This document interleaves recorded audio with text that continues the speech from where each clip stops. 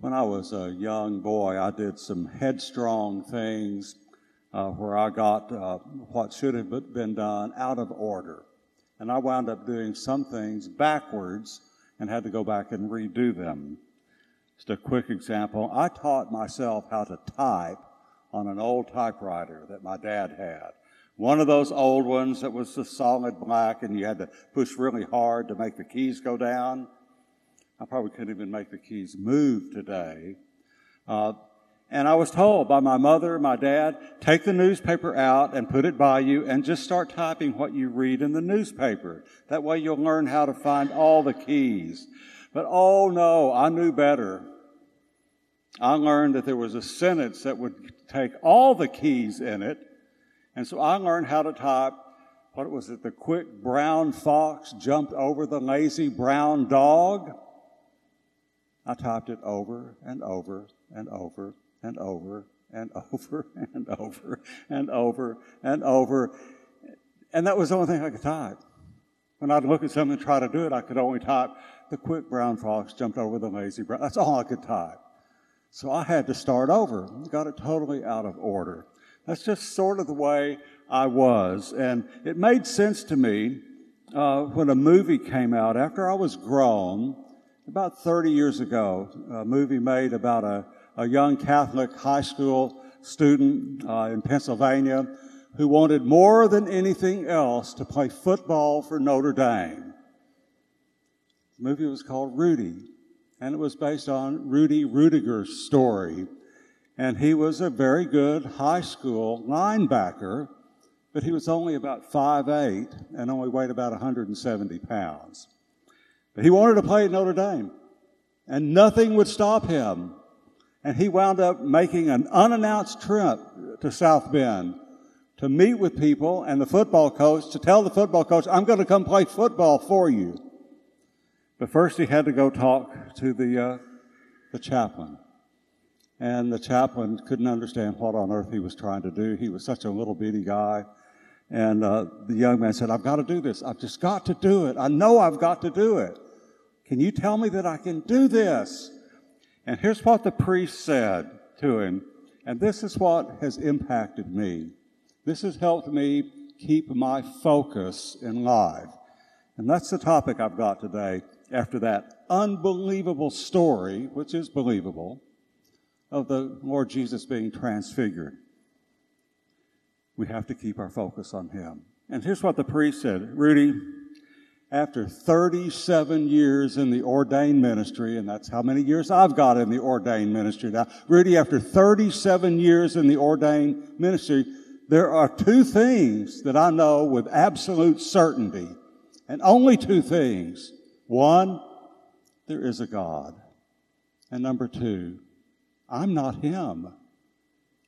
Now that helps me when I look in the mirror to remind myself who's actually in charge. Because we as humans, we do tend to get things out of order. I see it almost all the time in my ministry. Let me give you just an example from the not too recent past. A young couple came to me. They were graduate students in psychology, Texas A&M University, and they were so deeply in love they had to get married. They had to. And they made an appointment to come see me at my parish, and they said, we just need to get married just as quick as we can. Now, red flag number one went up. And so I said, well, have a seat. Tell me what. Well, we're so deeply in love. And I could tell by the way they interacted with each other that their hormones were blazing, just going crazy. And that was red flag number two. They let me know that they'd already moved in with each other. That was a big red flag number three. And so I let them talk a little bit. And I asked, the Holy Spirit sometimes speaks to me and says, ask this question. I said, okay, let's just go through a couple of things so I can get to know you. And just start by saying, what is the most traumatic thing that's ever happened to you in your life? And we'll start with you. And I pointed to the young woman. And she giggled. It's another red flag. And she said, well, I guess it would be when my little puppy died several years ago. Okay. And looked at him, what's your most traumatic moment? He got really stiff and still. He started tearing up. And he began to describe, as he was shaking from crying, about how he had watched his own dad die unexpectedly from an accident. And he was just sobbing, and the more he talked and sobbed, the more she pulled away from him. And he was going on and on about how that had, and I stopped him, and I looked at her and said, you didn't know this, did you? She went, I said, okay, it's great that this came out now. You go on, you go back and get to know each other better. This is out of order. They had jumped way ahead in the physical part without having a spiritual bond. I really don't know what happened to them, but I pray for them when they come to my mind. It was out of order. We have to remember that we must keep our focus on what Jesus calls us to be and to do.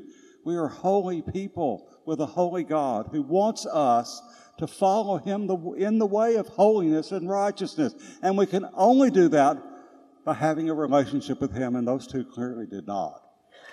Example number 2, and this happens so often I just can't even count the numbers of time. A couple of weeks ago, it came up again where someone talked to me on the phone and was saying, Father Steve, I used to be active in church, and I know I remember going through confirmation class, and and I remember going, and I remember all that.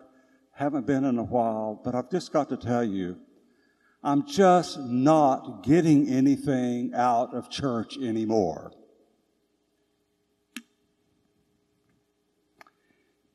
I said, well, how much are you giving into the church? Don't you remember that our faith says it's in the giving that you receive, not in the taking? Jesus laid down His life for us, and we give Him our hearts, and He feeds us and gives us what we need. But it was backwards to think, I've got to come and take all I can. No. God gives us all that we need with His blessings and His mercies. Jesus is with us every minute, so He knows our needs even before we ask. And we are to give Him our heart, not just once in a while, not just, on Sunday, not just when it's convenient, not just when we need divine help. We need divine help all the time. We give Him ourselves all the time. And we have to keep our focus on Him to do that. Now, keeping that in mind, let's look at this incredible lesson that we know so well, but maybe we don't know exactly what Jesus is actually calling us to do from hearing this lesson. Before Jesus headed to Jerusalem for His final battle with evil and His death on the cross, He went up to the farthest northern part of Israel, went up to the top of Mount Tabor, and took with Him His 3 closest friends, Peter, James, and John. And while they were on this high mountain apart, where He was preparing them and preparing Himself for the cross that was awaiting Him and the agony that was awaiting them down in Jerusalem. And while they were there praying, suddenly Jesus was transfigured before them. The Greek in Matthew and the Greek in Mark use the Greek word metamorphose, from which we get metamorphosis. Luke doesn't even use that word in his Greek version. He just says the affect of Jesus' face changed. Something happened to Jesus that was defying words to explain. His face became glistening white as the light came from within Him outward. His garments became glistening white as the light came from within Him outwards. And the light of His countenance changed before them. And suddenly, there with them were Moses and Elijah. Moses, who had been dead, quote, for 1,200 years. Elijah, who'd been dead, quote, for 800 years. but there they were with Jesus talking to him. Peter, overwhelmed, went to Jesus and said, Master, this is good that you're here with Moses and Elijah. Let me build 3 booths, one for you, one for Moses, and one for Elijah, because he didn't know what he was saying. And even as he was speaking, suddenly a cloud formed around them, a bright cloud, sometimes called the shadow of a cloud, upon them, and a voice from above said, This is my beloved Son, in whom I am well pleased. Listen to him. On hearing the voice, the 3 apostles fell over as though they were dead. Jesus came over, touched them, and when they looked up, it was Jesus there alone with them. And then Jesus helped them to their feet, and as they were going down the mountain, he said, Don't tell anyone about this until after the Son of Man has risen from the dead.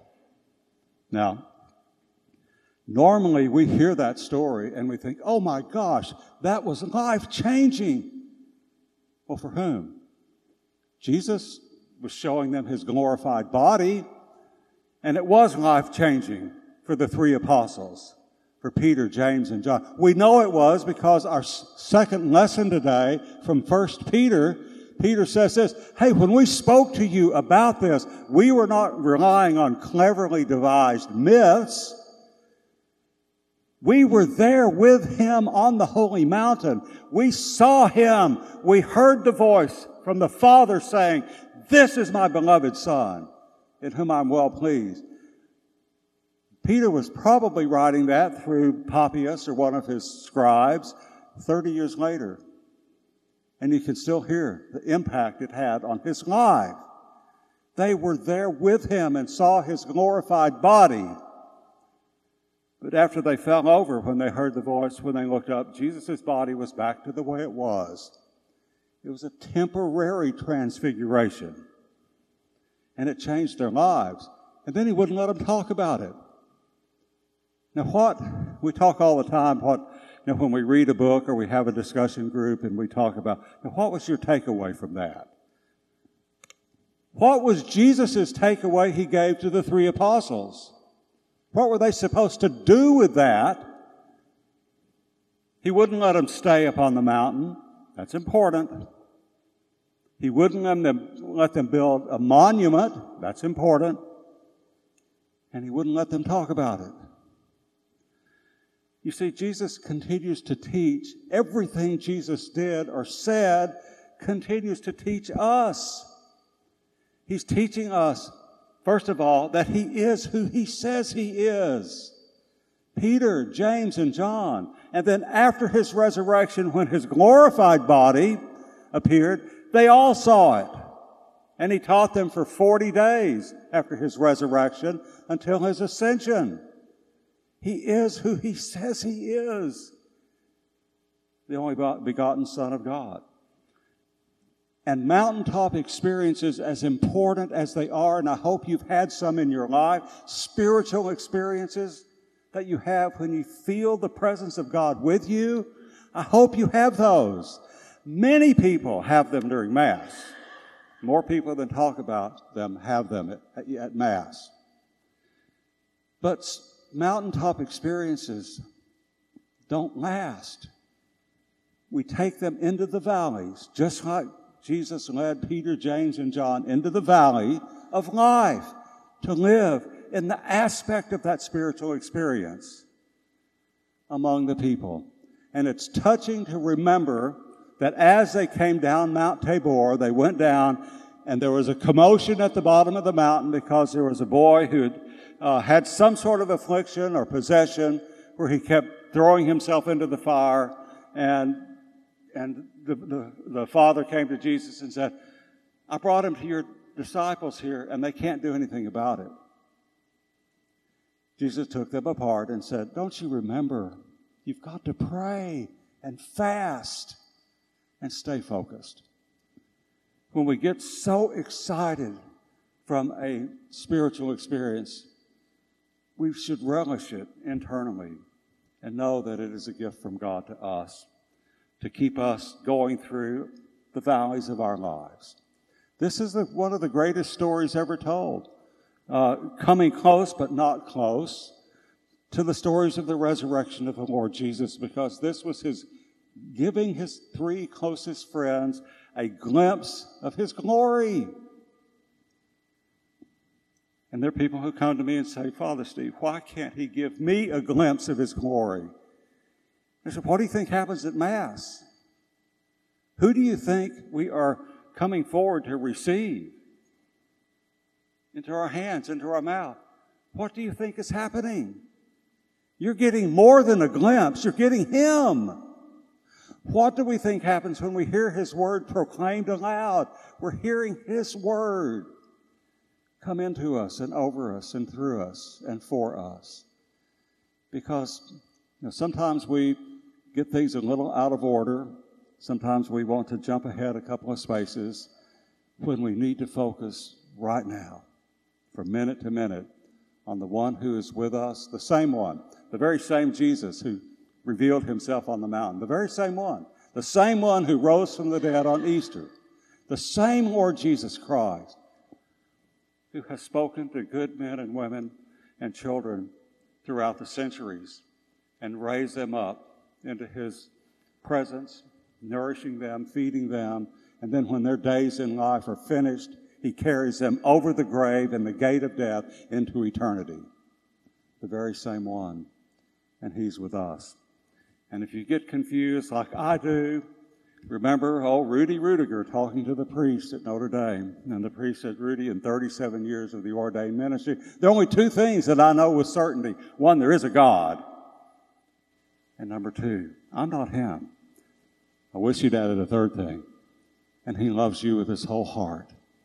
Listen to him, trust him, obey him, and let him lead you through this life, no matter what happens, and into eternity, where he is right now preparing a place in his kingdom for each one of us.